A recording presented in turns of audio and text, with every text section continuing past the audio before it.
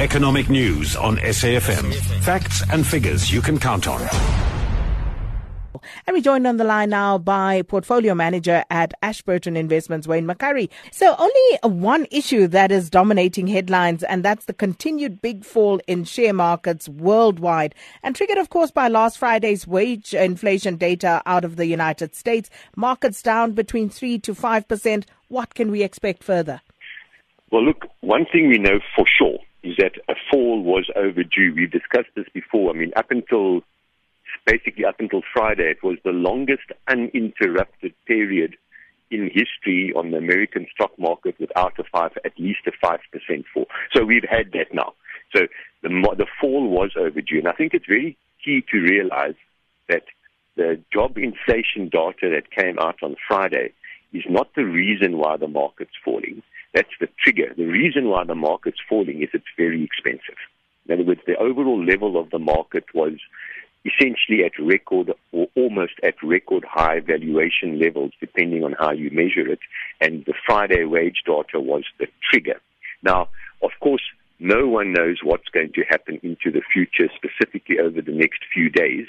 But normally, markets don't fall and continue to fall on the first sign of rising inflation specifically, but also, as you mentioned earlier, on rising interest rates. So you could almost see this as the first warning bell, and you've got to keep a critical eye on this. So personally, I don't think we are now at the start of a major collapse in the market. It could be, I don't know, but I don't think so, because normally the market would not work on the first warning sign. But we have to understand this is a warning sign.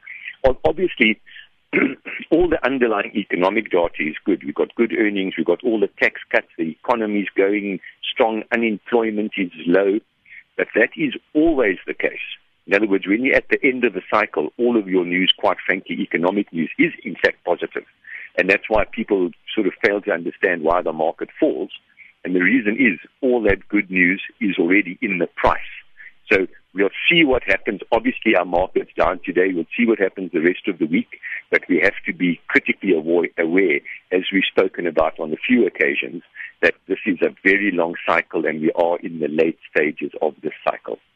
And in other news, Wayne, and we always hear government talking about growth industries, talking about the blue economy, the green economy. Sea Harvest, their maiden results were quite good. Yes, they were actually quite good. Look, the fishing industry is a very, very difficult industry because one year the current's too hot and the next year the current's too cold. But they certainly had a very, very good hake harvest, and their results were a lot better than what they told us or what we were told to expect on their listing. So certainly this was one of the shares that actually went up a little bit yesterday. It's a difficult industry, very, very cyclical, but, well done to them. Their results were actually quite good. But in terms of this being a growth industry, can we just talk a little bit more about that?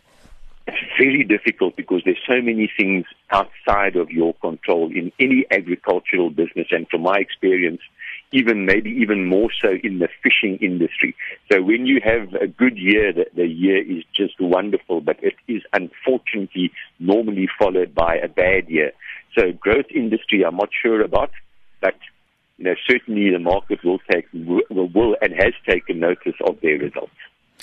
Well, thanks so much, Wayne Mccurrie. We'll chat again tomorrow. Wayne Mccurrie is the Portfolio Manager at Ashburton Investments. Sakina Kamwendo on SAfm.